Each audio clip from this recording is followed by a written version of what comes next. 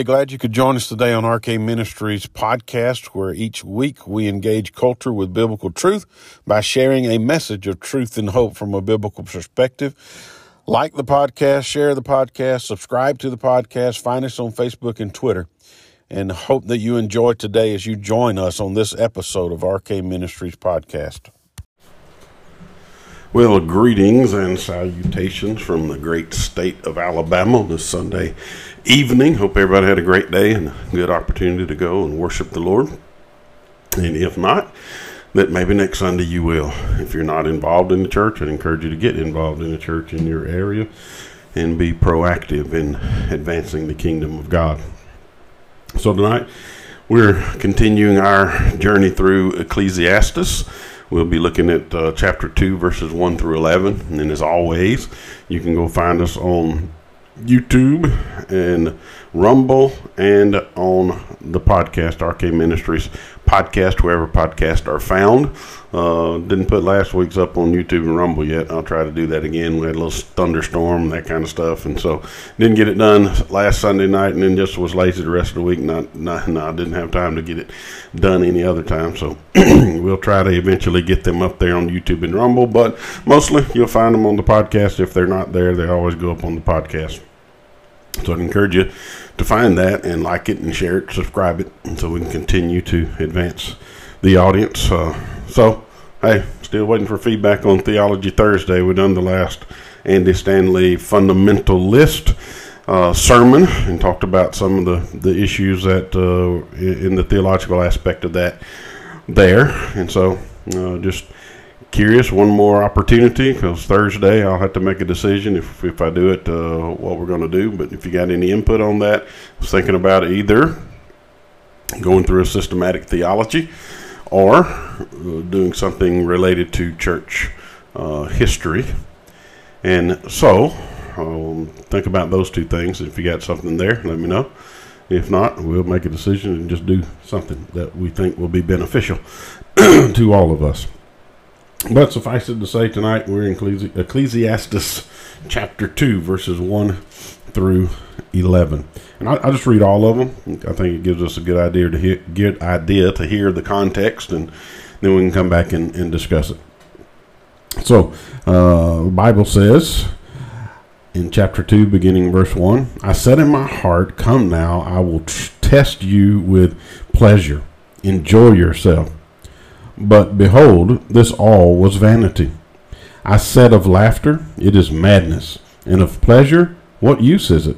I searched with my heart how to cheer my body with wine. My heart still guided me with wisdom, and how to lay hold on folly, till I might see what was good for the children of men to do under heaven during the few days of their life. Verse 4. I made great works. I built houses and planted vineyards for myself. I made myself gardens and parks and planted into them all kinds of fruit trees. I made myself pools for which to water the forest of growing trees. I bought male and female slaves and had slaves who were born in my house. I had also great possessions of herds and flocks, more than any who had been before me in Jerusalem. I also gathered for myself silver and gold and the treasures of kings and provinces. I got singers, both men and women, and many concubines, the delight of the sons of men. So I became great and surpassed all who were before me in Jerusalem. Also my wisdom remained with me, and whatever my eye desired, I did not keep from them. I kept my heart from no pleasure, for my heart found pleasure in all my toil, and this was my reward for all my toil. Then I considered all that my hands had done, and the toil I had expended in doing it. And behold, all was vanity and striving after wind, and there was nothing to be gained under the sun. And thus ends the reading of God's word, and may God bless the reading of his word. So we come to Solomon's continued search for the meaning of life. And now we saw or we heard in this section of Scripture that familiar phrase, under heaven, he used this time early on, under the sun. And so we got to always keep that in our mind when we're going through what Solomon, and again, I believe Solomon is the one who is writing this. I personally believe Solomon is telling us about the things that he has experienced in his life. He is, in fact, Koheleth, the preacher, the one who called the assembly to instruct people. And so I think he is instructing them in that sense. Maybe it's appropriate that they call him preacher, because in this sense it is a message. It is a sermon whereby he is instructing men on the vanity of trying to find meaning in life apart from God. You remember we talked early on about this aspect of this kind of equation model, and we have life on this side and everything that is in life under the sun, and if we put God on the other side, then we can ultimately, in everything we see under the sun, we can find meaning if we have God on the other side of the equation. But if we remove God from the other side of the equation, then life is meaningless and life is empty and vanity. And we heard Solomon use that phrase twice, at the beginning and at the end. Has been his pattern so far. He tells us what he's about to do, and he goes ahead and gives us the outcome of this experiment that he went on, which was vanity, striving after the wind, another common phrase in Ecclesiastes. So his conclusion at the very beginning of this experiment he's about to unfold for us is that I come to the other side of it and realize that life merely under this sun, even pursuing all of these pleasures, is nothing but vanity. It is empty and meaningless. It's like trying to grab a hold of the wind. You can reach all you want, but you never really have anything of substance in your hand. So that's kind of where we are. We just got to keep that in our mind, that he's describing for us life apart from God. And it's not that Solomon, the preacher Koheleth, is an atheist, because he talks about God and the things that God gives men to do under the sun. And at the end, he's going to come back around and tell us what the end of all things are, and it's ultimately to obey the Lord. So it's not that he's an atheist. He's just telling us, if this is the way you look at life, the way you come at life, in really a secular humanistic kind of way, then you'll never find meaning in life. And so he goes through all of these different tests. Last time it was wisdom. He tried to find meaning in life in wisdom, and again, it was merely human wisdom, earthly wisdom under the sun, apart from any wisdom coming from God. This time it's pleasure, and he'll bring in wisdom again, I think maybe the next time, and then we'll move on. He'll carry us on this journey of trying to find this meaning in life. And so this one is one that, while wisdom is an aspect that we, I think, follow after in Western culture, and especially in America, right? We have come to the place where we believe that, rightly or not, okay, because I don't necessarily believe this, it's true, but we have come as a culture to believe it's true, that a person ought to go to college, they ought to go and get an education, and most companies nowadays require a person to have an education, a bachelor's degree in something, right? Whether it's part of what they're getting the job for or not, to have that time they spent in college. And so we value learning, but I think sometimes we esteem academia to a higher level than we ought sometimes. But anyway, that's another topic for another day. So there are some who seek to find meaning in life through constant wisdom and constant learning. And then today, it's talking about self-indulgence or pleasure. And there are those in this world who try to find meaning in life merely from pleasure, merely from a humanistic standpoint, and trying to find meaning and happiness in life through human experience, and particularly human pleasure, all the things that would bring us pleasure or happiness in our life. And so this is where Solomon is taking us. And I got to thinking about that, because we do live in primarily a secular humanistic world. We have a lot of Christian values in America, founded on Judeo-Christian values, and for the great majority of our existence as a nation, that has dominated our culture. But slowly but surely, secular humanism has taken center stage, right, front and center, and we're moving deeper and deeper into that ideology, I think, in our nation. And so I got to thinking, what is it that secular humanists think about the meaning of life? And so I looked it up. You can go to secularhumanism.org, and on there you will find this statement of secular humanists. As secular humanists, we believe in the central importance of the value of human happiness here and now. So again, is finding happiness, as Solomon would say in Ecclesiastes, merely under the sun, the here and the now. What is it that in our life would bring us happiness? And so we ought to pursue that, and we ought to promote that. There's a this comes from journals. It's a Chicago University journal website, journals.uchicago.org, and it was an article dealing with atheism, and in particular the I think it's the British Humanist Atheist or Agency or Atheist organization.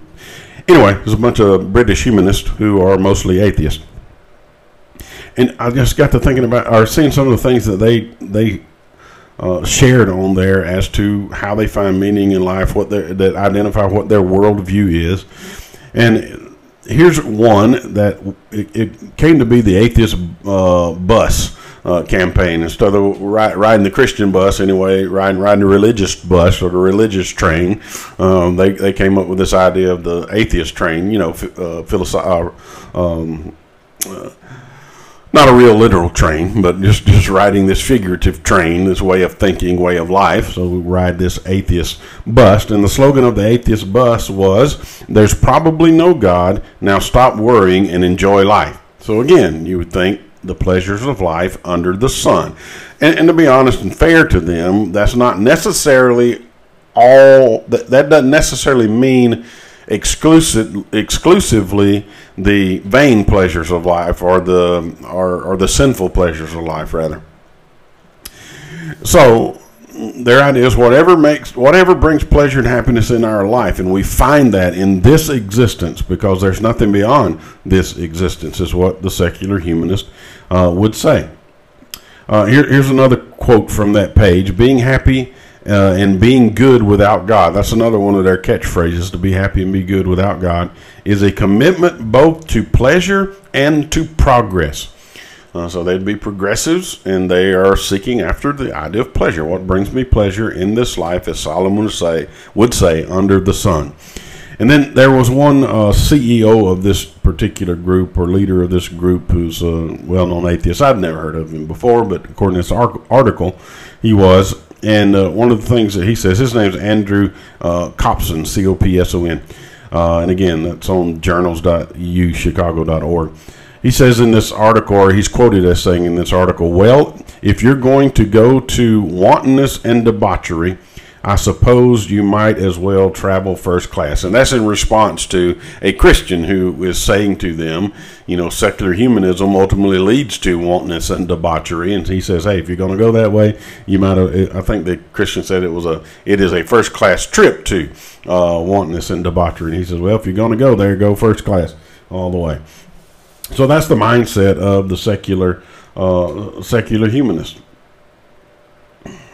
I see I had another quote here. Let's see if let's just read it. This is from this Andrew Copson.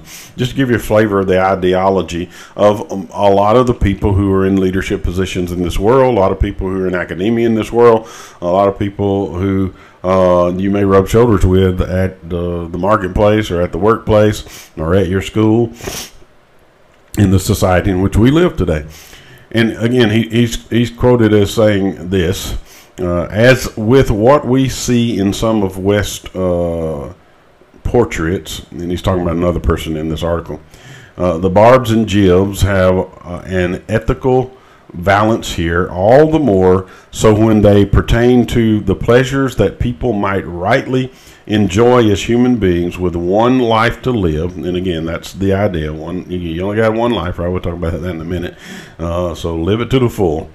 This isn't about hedonism for hedonism's sake. So again, to be fair, they're not saying it's all about sinful debauchery and the pleasures of sin. But in one sense, that's really the summation of what it is because of this next statement. This is about being good without God. Now, if you were with me in Romans, or if you've listened to any of the sermons that we've done through Romans, if you haven't, go back and find them on the podcast and listen to them, in particular in Romans chapter 3. See, that's a misunderstanding of biblical anthropology, and rightly so, because these people are, in fact, atheists, right? They don't believe that there's a God. Or, well, they're more agnostic if you go by the slogan we had earlier, because in the slogan it was, there may not be a God. Well, that's more agnostic than it is atheist, right? And there are those who make the argument that there are probably no true atheists, really. But that's another argument, another discussion for another day. But the point is, this is all about sinful debauchery because you can't be good without God. Without God regenerating a person's heart, without God in Christ redeeming a soul, you're not good. You are, in fact, evil and rebellious against God. Therefore, you are not good. And even what Jesus said, right, there's none good but God. You remember when the rich young ruler came to him and says, good teacher. He says, why do you call me good teacher? There's none good but God. Now, we know Jesus is God. Jesus was good. But the point that he was making to this rich young ruler is there's only one being in this universe that is good, right? And you're not it. God is. And so, in that sense, it is all about sin, because without God redeeming us, we are all destined to live our lives in sinfulness. And so, that leads us into where Solomon is going. He's going to really walk the path of secular humanism, if you will, and try to find meaning in life through the pleasures of life, through those things that bring him pleasure. Some of those things blatantly sinful. Some of those things maybe on the surface don't appear to be blatantly sinful, but a lot of these things that we read, you will hear they're things that we do in life every day. They're things that we're engaged with in life every day, if you really think about it. And if that is all there is, Solomon comes to the conclusion, then there is no meaning in life. What is the use if this is all there is? And so let's see this journey that Solomon goes on to find meaning in life apart from God, under the sun, merely through pleasure. Now, he tells us he's going to go on this experiment. That's the first section, verse 1. He explains this experiment to us. And there's something to be noted about the pronouns in this passage. If you'll look, I counted, and hopefully I counted them right, correctly. There are 17 uses of the personal pronoun I. He starts this section off with the personal pronoun I, and there are 20 uses of the personal pronouns me or myself. And so in that, just in that, if you look at these pronouns in these 11 verses, there is this self-centered aspect of self-indulgence, and we'll read that all of these things that he is doing in verses 3 through 10, all of these things, or 3 through 8, I think it is, all these things that he is doing are for himself in that sense. Now, I get it. They affected other people as he done them, but it was merely for himself, to bring pleasure for himself. And if it brought pleasure to other people, or even if it harmed other people, maybe he didn't necessarily worry about those aspects of it. It was more about bringing pleasure to himself. So at the heart of this is that self-centered idea. It's all about me, myself, and I. And so he starts. I said in my heart. Now again, we talked about the heart in the biblical terms. We got this concept in Western, thought that the heart is about emotion and love merely, right? In particular, about love and emotion. But and it's only one aspect. It's all of the emotive aspects of life. But from a biblical perspective, and there have been people who've made sermons and arguments before that in the Old Testament it's more of a lower part of the human anatomy, like the gut, the pit of the stomach kind of deal. But either way, both of them, because in the English it's just generally always translated heart in the Old Testament and in the New Testament when we're talking about the same aspect of humanity. It's the inner person, the inner being, the inner man, which involves, as Martin Lloyd-Jones would often say, the mind, the will, and the emotion. So it involves all three of those: our mind, our will, and our emotion. So it's I like to say, the central processing unit. It is the real us, right? The totality of who we are in our inner being. So he looks within himself and he says to himself, we can maybe use it in that way, "Come now, I will test." Now that's a deliberate act or deliberate experiment that he's about to engage on. He is willfully, intentionally about to engage in an experiment to find meaning in life under the sun through this avenue of pleasure. So he says, "I will test you," meaning his inner being, his who he really is, his soul. "I'm going to test you with pleasure." All right, that's the experiment that he's going to go on. And then he says, "Enjoy yourself." So again, it's about this idea of finding the greatest pleasure in life. That which brings you the greatest pleasure in life is the ultimate goal of this secular humanistic mindset. And we see that all around us today. And so Solomon sets out on this journey. Now, he gives us a synopsis, if you will, of the ending right at the beginning. But he says, "Behold," in other words, listen up, okay? I went on this journey with pleasure. This is what I said to myself: enjoy yourself. But here's the conclusion I came to. Listen up. "This also," just like wisdom, "this also was vanity." In other words, it was meaningless. Do not do it, is what he's saying. If you're trying to find meaning in life under the sun, apart from God, just through the pleasures of life, he says you're never, ever going to find meaning that way. You will never be satisfied. You'll never find completeness. You'll never find fulfillment, because it's all vanity. And so he goes on to describe for us this experiment that he enjoined. He says in verse 2, I said of laughter. So the first pleasure that he tried to enjoy and find meaning of life in, is through what I labeled entertainment. Some people would labor it comedy, because he uses the term laughter. And he says it's mad, but I think it encompasses more than that, entertainment altogether, which would include comedy. And I think we see that later on, because he uses the idea of singers that come in. So there's this element of entertainment that is there. So he seeks meaning of life through entertainment, and he says it is madness, and it is mad and of pleasure. What use is it? So he says this entertainment is madness. It can't bring meaning to life.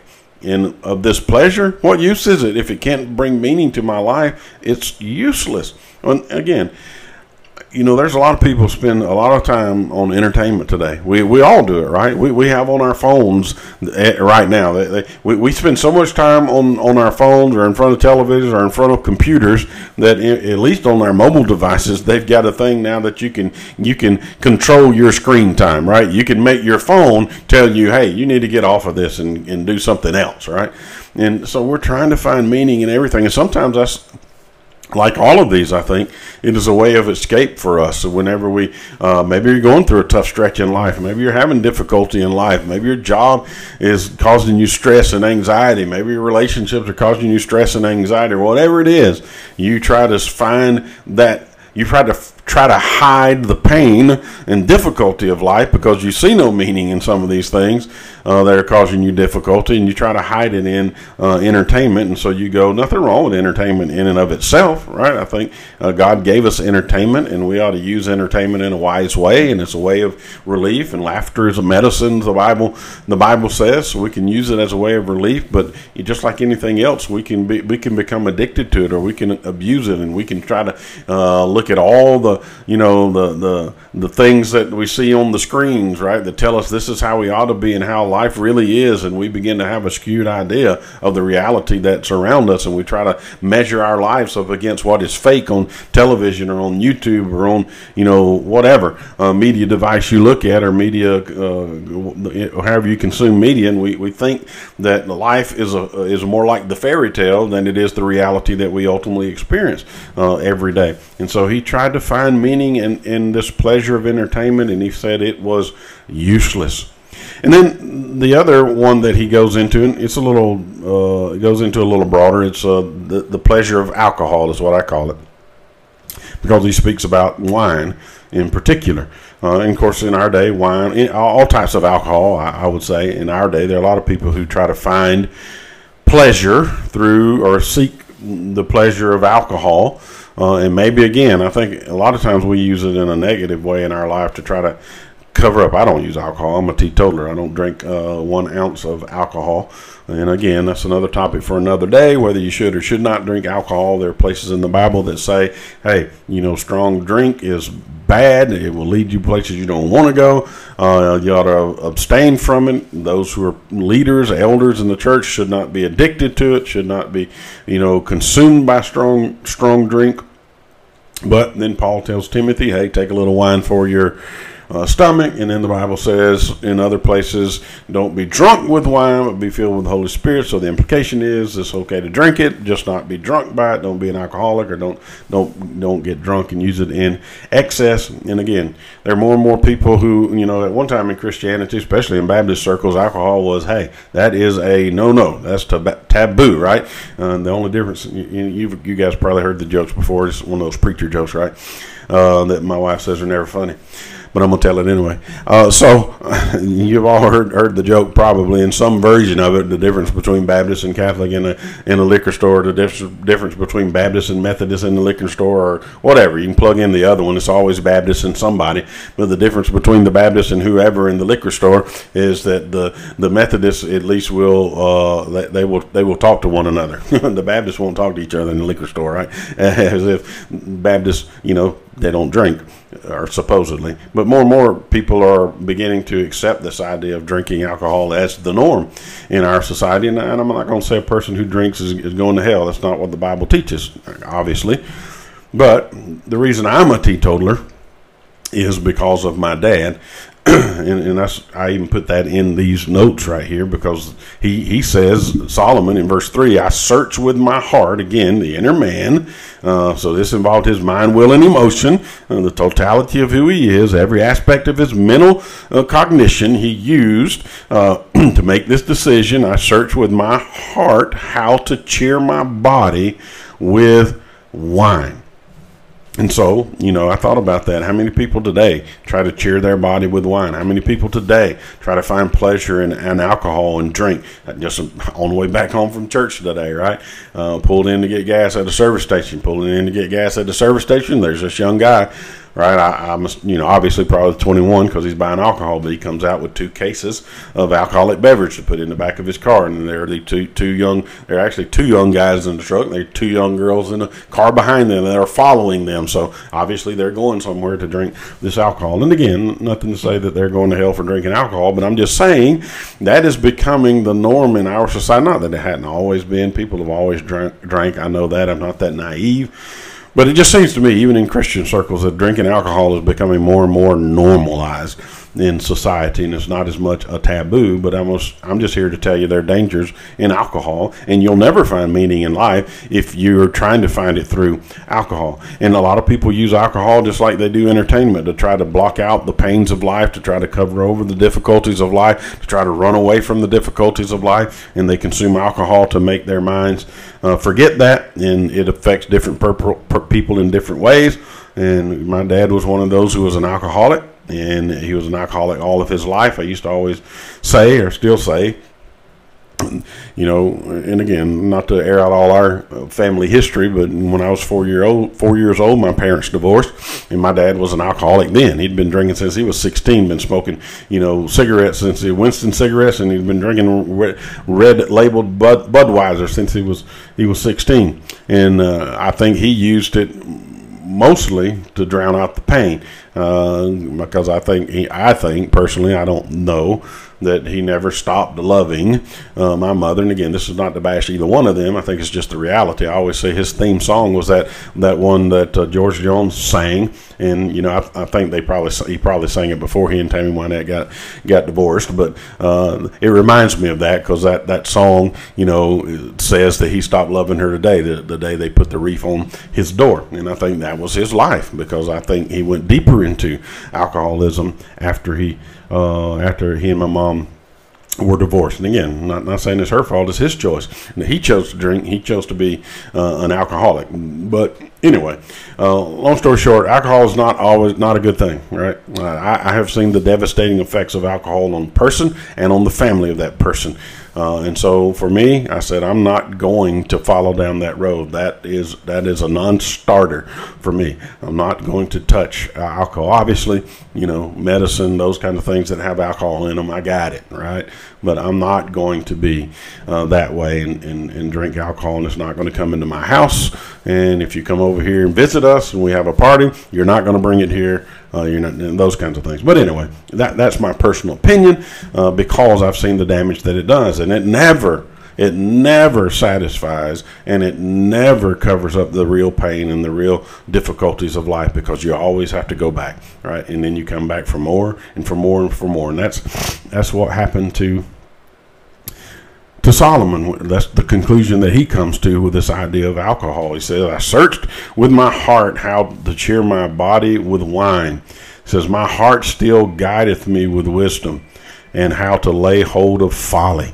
All right, so again, this idea of this wisdom that keeps coming up all along the way, at first it seems kind of confusing. I think that you would say he's doing all these, what we would consider crazy, ludicrous things, especially Christians who've read the whole book, right? And we've been redeemed by Christ, and we understand there's no meaning really in this life apart from God. And so as we read this and we look back and say, how can he say that wisdom's still there with him when he's doing all these crazy things? Well, you can look at it in one of two ways. You can look at it in that he's merely talking about the earthly aspect of wisdom, or that he's, maybe three ways. He's keeping his wits about him, even though he's doing all these crazy things, or this is referring to, which I believe is this idea of this experiment that he is telling us about, that he's intentionally going on these experiments to test these theories, and he's doing it through wisdom, right? So, you can look at it in any one of those ways, but we saw this idea of folly before associated with wisdom, because when he was seeking out purpose merely in wisdom, he found out that there is no purpose, and so he tried folly, right? So he had wisdom and folly he tried in the last section, and he found no purpose apart from God under the sun in either wisdom or folly. And so he goes on to say, this is again, trying to see which verse that is in. If you saw my paper, I got interspersed amongst the verse notes and things along the way. This is still verse 3. All right, still verse 3. So beginning in verse 3 again, so you can get the whole verse. I searched with my heart how to cheer my body with wine. My heart still guided me with wisdom, and how to lay hold on folly. Hey, a lot of times when you try out wine, there's a lot of folly that goes along with it.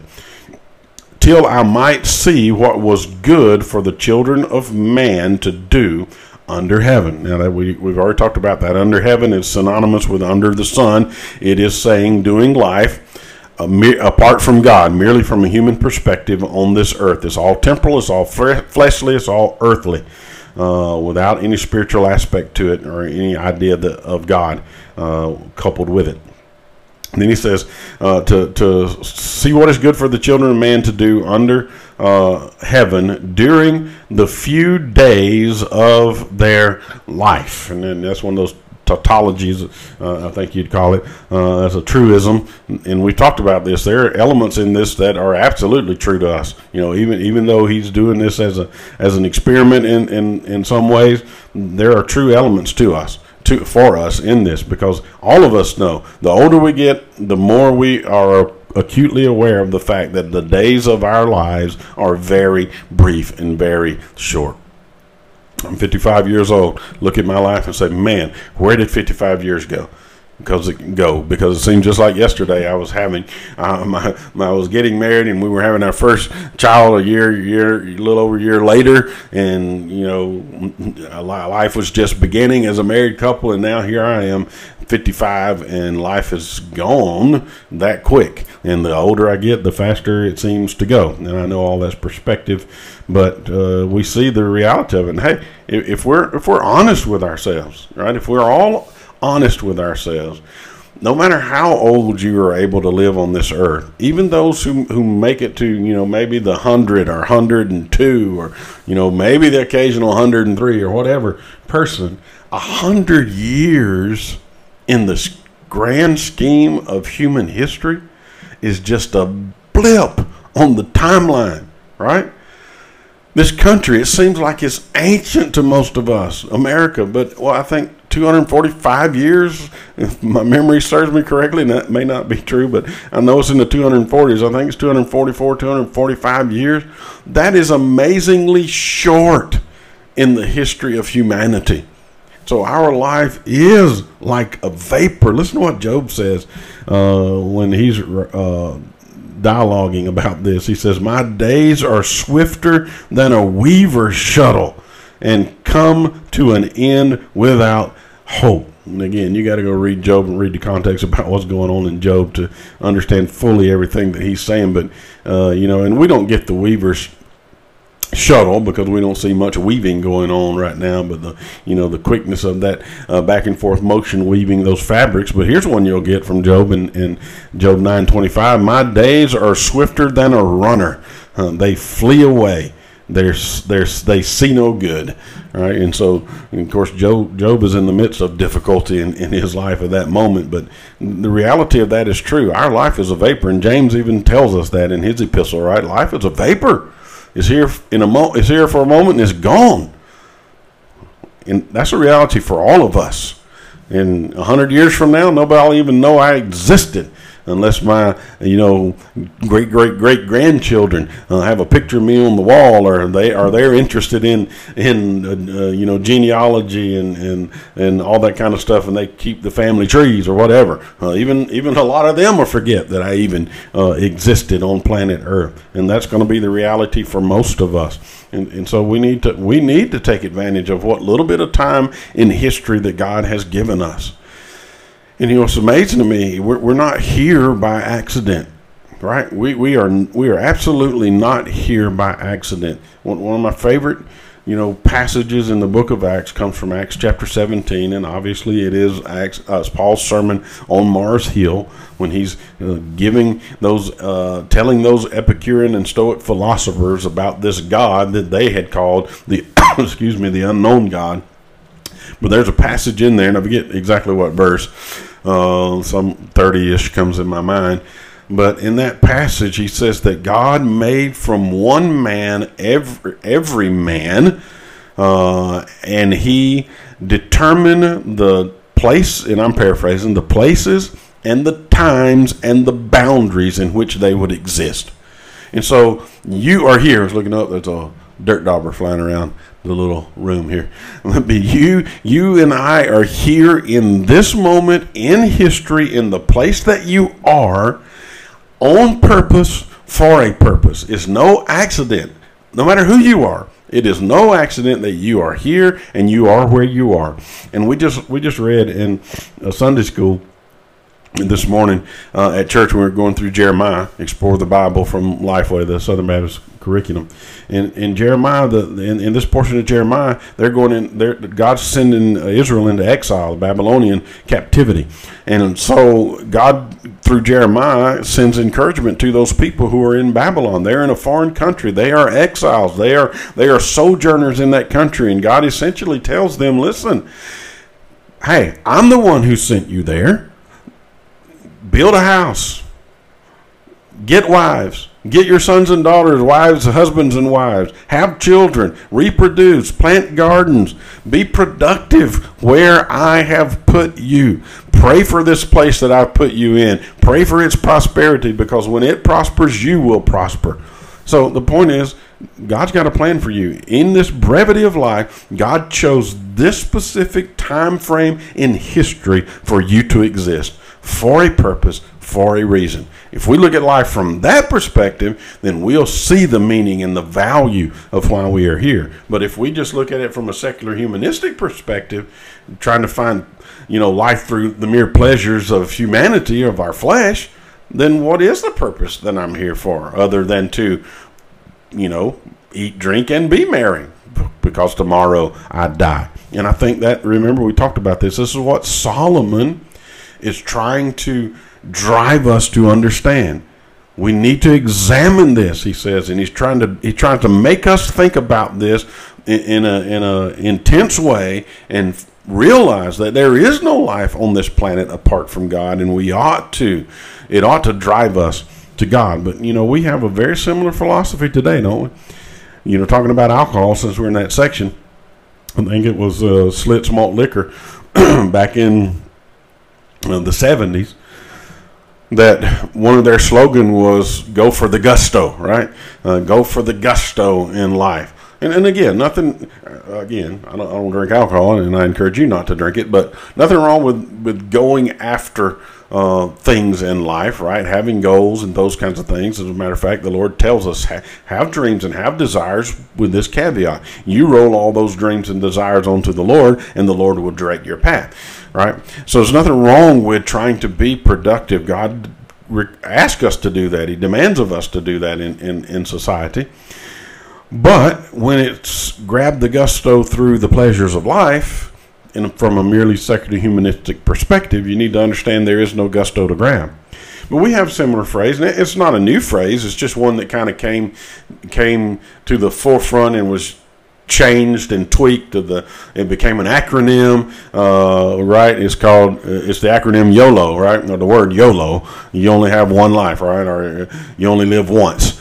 So the idea, in some ways, I think some people mean it this way. Hey, that's bad for you. Well, YOLO, you only live once, right? I'm going to do it anyway, kind of thing.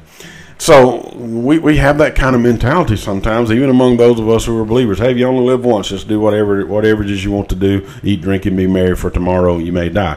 Well, you and I need to understand what Solomon's trying to drive us to. The conclusion of is that there is a purpose for you being here in this place, in this time, and God is that purpose. And you need to live your life in light of that, and you need to do everything you can to honor God with the life that He's given you in the place that He's planted you in that moment. And again, not to belabor this point too much, but I think it's something that we as Christians need to hear today, because, like I said this morning in Sunday school when we were talking about that, we have so commercialized Christianity. We have so commercialized the church in our society today. It has become, for the most part, a corporation. It's become, for the most part, a concert or an event that we come to, that we have lost sight of what real Christianity for the average person is like. And we even think that this idea of missions and how we please God and how we impact the kingdom is merely through those who go on these mission trips, right? And again, we ought to have missions, and we ought to be about missions. We ought to be missions, sending people around the world to the best that we can. All of us can't do that and can't go, but we think those are the heroes of the faith, right? The ones that go overseas and those kinds of things. They have their place. But I am convinced from God's word, especially when you read things like we read this morning in Jeremiah, when God says, hey, you where I put you, you be prosperous for the kingdom of God right there. You impact your community for the kingdom of God right there. That's grassroots Christianity, and that's Christianity for the average Christian, right? For the average Christian, being a faithful follower of Christ is being faithful in your everyday life. It is the mom who is faithful to her husband and her children, doing what God has called her to do. It is the father who is faithful to his wife and his children, doing what God has called him to do. He's providing for his family. He's protecting his family, and he does that day in and day out. For the Israelite, it was going and plowing that field and taking care of those animals and providing for his family. For you, is whatever career God has allowed you to be part of, that you go there faithfully and you honor him in what you're doing. Everything that you put your hand to, you do as if it's unto the Lord, and you honor God in your everyday everyday life. And then when people ask you why it is you live the way you live, you give a reason for the hope that lies within you. That is faithful Christianity for the average Christian. And yes, we can be intentional, and we can, volunteer the reason for the hope that's in us when we're around people that need to hear the gospel of Jesus Christ. But that's what you and I need to find as our purpose in life. Is we're never going to gain it through pleasure. We're never going to gain fulfillment and constant happiness through pleasures of the flesh, in particular alcohol here. But we got to move on. All right, so verse 4, he goes on, and this is the next pleasure, what I call the pleasure of accomplishment. And there's a lot in here, and you can divide it up even more than that in some ways, but this is accomplishment. He has arrived, if you will. Look at verse 4. He says, I made great works, all right? And again, he's talking merely about construction works. He's an architect, if you will, and designed buildings and had buildings built. He built the temple of God, all right? Or at least he organized and managed that. He built his own house, I think somewhere, I can't remember what passage, but I think it took him about 10 years to build his own castle. So he built great things. So he made these accomplishments. I built houses and planted vineyards for myself. And again, this is that me, myself, and I aspect of it. I made great works. I built houses and planted vineyards for myself. I made myself gardens and parks and planted in them all kinds of fruit trees. I made myself pools from which to water the forest of growing trees. So these vineyards, and these fruit trees he planted, it was like a forest of fruit trees. So he had great accomplishment in his life through the things that he was able to build with his hands, and that brought pleasure, and it brings pleasure to a lot of people. And you could even put career up there, right? And there are a lot of people in this world who try to find meaning in life through their career. It is who they are is defined by what they do in their job or their career, right? And there are people who that's for them, that is the totality of life, and they give and dedicate everything they are to that. Sometimes to the detriment of family, to the detriment of their children and of their wives, and to the detriment of the kingdom of God, because they have no real idea that they ought to be focusing on kingdom work rather than this merely earthly, temporal work that they're engaged in. Again, nothing wrong with having a career, right? Praise God if he gives you a career, he gives you a job, something you love to do, and you're good at it, right? You ought to be good at it, and you ought to do the best you can at it, but you ought to also understand that you're not defined by what it is that you do in that career. You're defined by God, and the only way to find real meaning and pleasure in life is not in a career, not in a job, it's in God. And then in light of your relationship with God, you go and you work and you engage in that career and that occupation with all your might to please God in the way that you work in this world. And I think Solomon's trying to help us get to the point where we understand that. And then the next one he followed after. I just call it 7 and 8. I just call it the pleasure of that wealth brings, the pleasure of wealth and power. And again, this could correlate with his career. You could put it all into one big area. But listen to what he says in verse 7. He says, I bought male and female slaves and had slaves. Some translations may have servants who were born in my house. Again, don't get thrown off by the word slave. I know that has some negative connotations in our culture, obviously. And rightly so. The way slavery is wrong, right? We don't advocate for slavery. But you got to understand, Solomon's talking from his perspective in his time period in his life, and that was a present reality in their life. And some of those people were indentured servants, where they sold themselves into slavery to pay off debt, or they were there working off some sort of debt. And then some were outright slaves that were bought for Solomon to work in his house. But a lot of these people may have been people who were working to build these houses and build these, these vineyards and all those kinds of things. But so he amassed a great a workforce, if you will, however you want to look at that. He amassed this great workforce, which was part of this empire that he had built. He says, I had great possessions and herds and flocks. And he says, I had more than any who came before me in Jerusalem. I also gathered for myself silver and gold and treasures of kings and provinces. So again, he had treasure coming from other nations, other kings to him, and he amassed for himself this amount of gold and silver, and he had other lands and properties and provinces around the area outside of Israel even that he owned.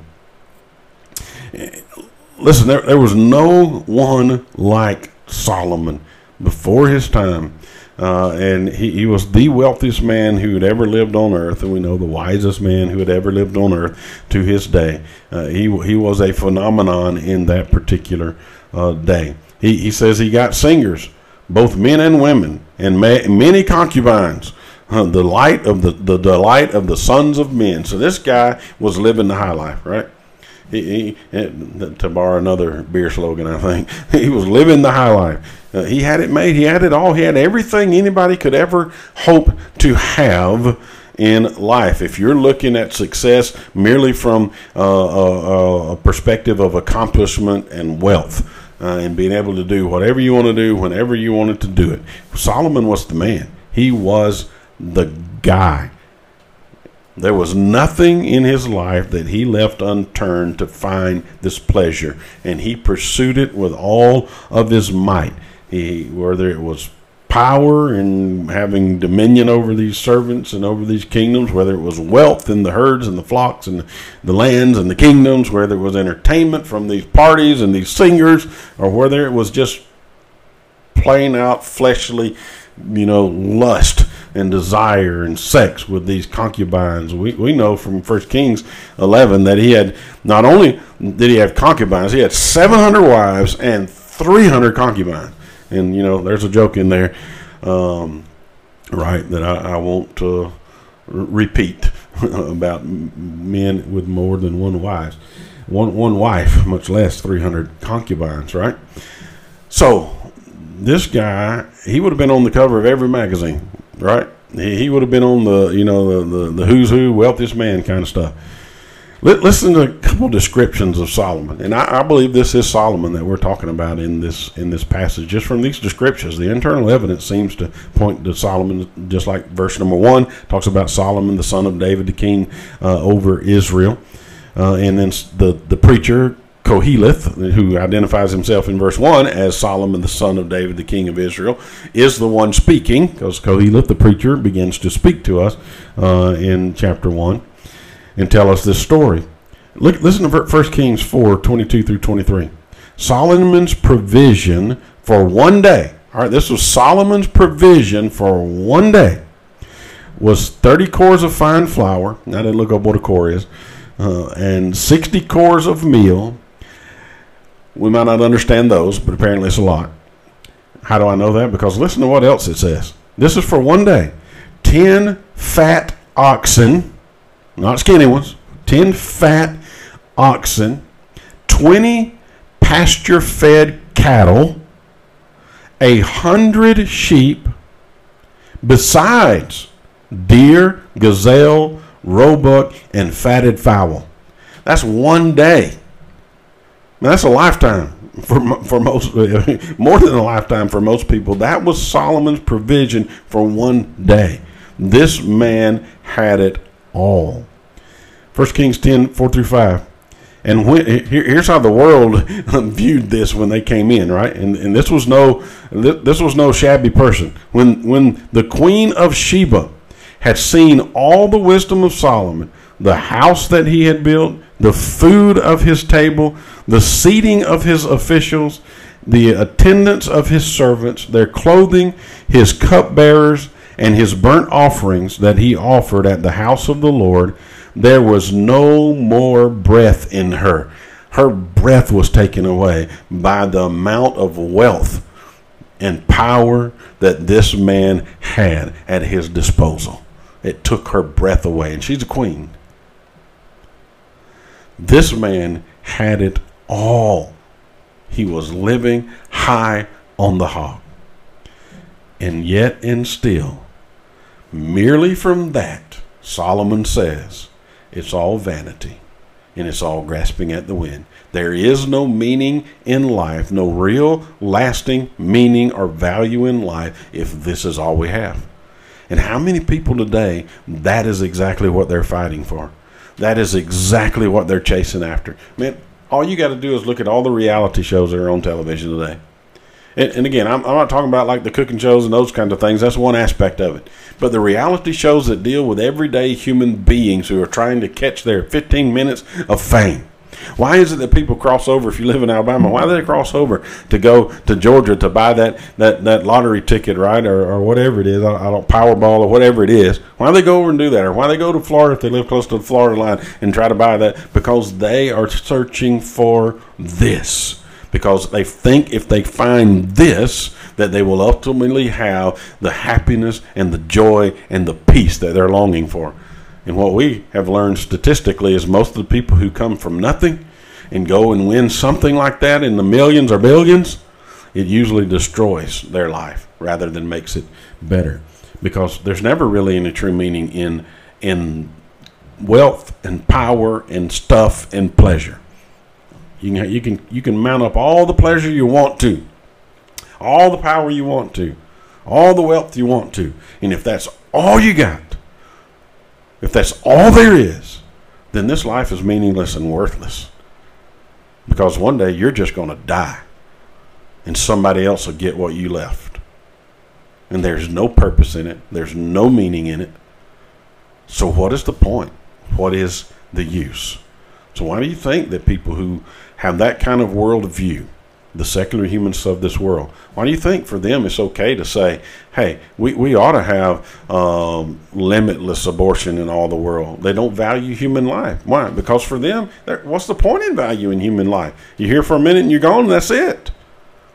Maybe it's even better for them, they might think, if they don't go through some of the pains of life and realize the things that I realize. Without God, there is no meaning. And you and I need to understand that because of God, every life has value. It's intrinsically value because you bear the image of God. Let me read this quote. I forgot to put down the author. It came out of the commentary I was reading. It says, wine, women, and song. The Solomon of Ecclesiastes had it all. Today his face would have been on the cover of Fortune magazine in the annals, or in the annual issue of the wealthiest man in the world. His home would be featured in a photo spread with Archaeological Digest. The interior, the exterior, from the wine cellar to the lavish gardens. Pop stars would sing at his birthday parties. Supermodels would dangle from his arms. Kind of sounds like the Hollywood elite of our day, right? Or the political elite of our day, who have all the lavishings that this life could ever hope to offer them. They have everything that any human being could ever want, or more than they could ever need. And yet and still, how many of them we see that have no true happiness or peace or meaning in life, because they're trying to do all this and find all this meaning in merely this physical earthly life under the sun, apart from a relationship with Almighty God. And that's what Solomon's trying to get us to understand. There is no meaning in life apart from God. And so the last section, 9 through 11, he gives us his personal reflections, okay? So it begins in verse 9. So I became great and surpassed all who were before me in Jerusalem. An understatement, right?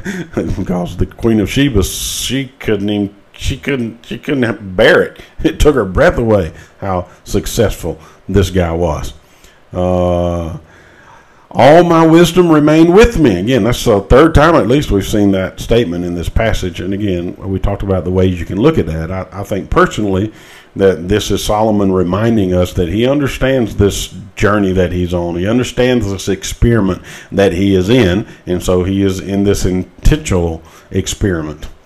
And verse 10, what my eyes desire, I did not keep from them. I kept my heart from no pleasure. So there was no pleasure stone unturned. Whatever fleshly pleasure you could think about, Solomon engaged in it. Koheleth the preacher engaged in it. For my heart found pleasure in all my toil, and this was my reward for all my toil. Again, that statement's kind of tricky. If he's answering this in verse 11, to me it becomes clearer. But maybe he's saying in that passage that the only reward for his toil was the temporary pleasure he got from that under the sun apart from God. If there is no God, then the only real reward for these things that he did was the mere fleeting pleasure. Because guess what? Tomorrow's another day. Tomorrow you're going to seek more pleasure and have to seek more pleasure and seek more pleasure. And so you're going to have to engage in more things to get more pleasure. So verse 11, he says, then I considered. So he stood back and he kind of took stock, looking at all these things he just told us, all the things he experienced and all the things he done. He kind of stood back and took stock. He says, I considered all that my hands had done and the toil I had experienced in doing it. And behold, here's his conclusion. He says, I set my heart out to find pleasure. Enjoy yourself, right? And he says, there's not one aspect of pleasure that I kept from my heart, from my inner being. There's nothing that I withheld. I enjoyed every human pleasure that you can enjoy in this world. And this is the conclusion that he came to. Trying to find meaning, right? This is why he's doing this. I'm trying to find meaning in life under the sun with all the things that we do. And he says, I sought pleasure and I didn't waste any ounce of pleasure. And here's the conclusion he come from. Remember, this is under the sun without any thought of God. All was vanity and striving after wind. And there was nothing to be gained under the sun.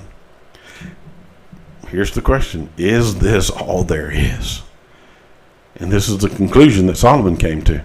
After all this that he'd done, after all this pleasure that he had enjoyed, if this is all there is, it is empty and meaningless. There has to be more. There has to be more. And guess what? There's some of you who are listening to this, or there's some people you know who need to listen to this. They're thinking the same thing. They're looking at their life. They're trying to find meaning. They're trying to find hope. They're trying to find joy in their life. And they're looking at their life and they're stepping back. And they're saying, is this all there is? If this is all there is, it is meaningless. It's like a hamster on a wheel. I'm going nowhere quick. And how do I know that? Just look at the things that we do in life. We are people who seek after pleasure.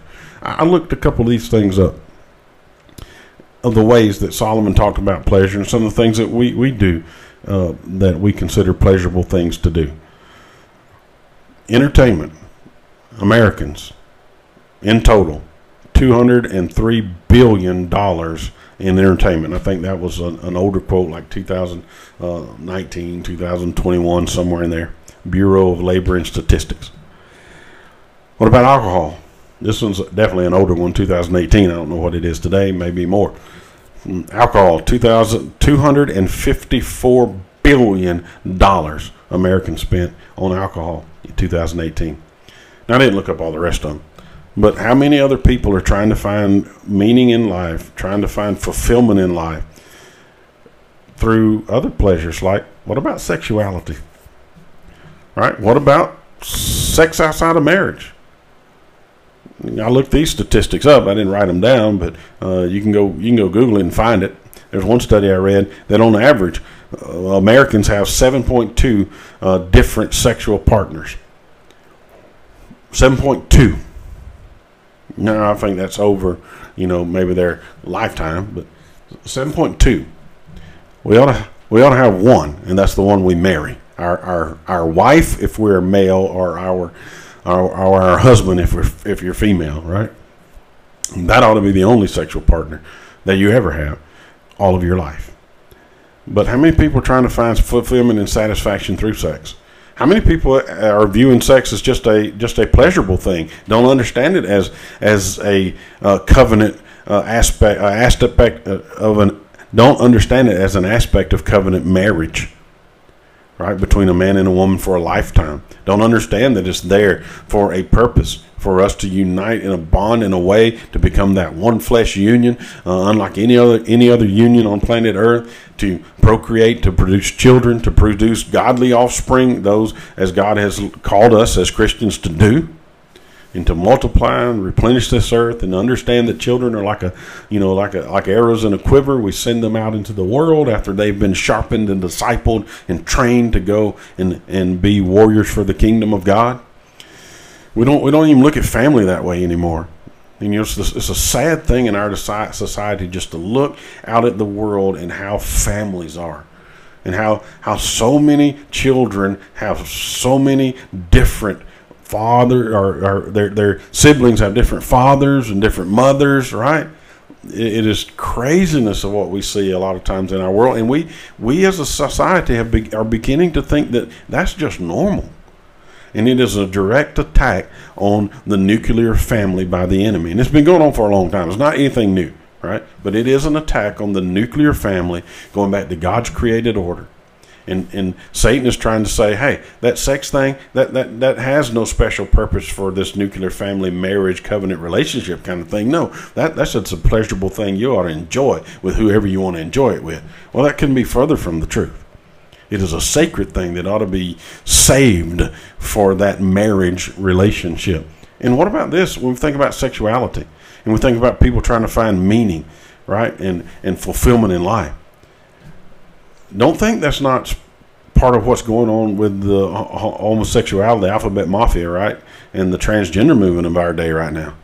You know, homosexuality is almost taking a back seat in the headlines right now because of transgenderism. But that's kind of where it started a little bit, right? It started with the free sex movement, and then love is love. You ought to be able to love man or woman or whoever you want to love, right? And we try to find that meaning and fulfillment in those kinds of relationships, and all they are is empty, empty, sad, distorted pictures of what real true marriage is all about. And then what about transgenderism? Trying to find meaning in life because you're not satisfied with yourself and who God made you to be. And so you think that if you just declare yourself to be something else, that's going to bring fulfillment, when the majority of those who undergo those kinds of treatments and transitions ultimately live a life that is constantly dedicated to medicating themselves, or having to go through surgery after surgery or treatment after treatment to maintain the facade that they are trying to live in order to try to find this fulfillment. And don't think that's not an attack on the nuclear family as well, because these children, these adults, become mutilated in their sexuality, not only mentally but physically, and they can never reproduce anymore and never fulfill ultimately the God-given role that He gave to marriage and families and those kinds of things.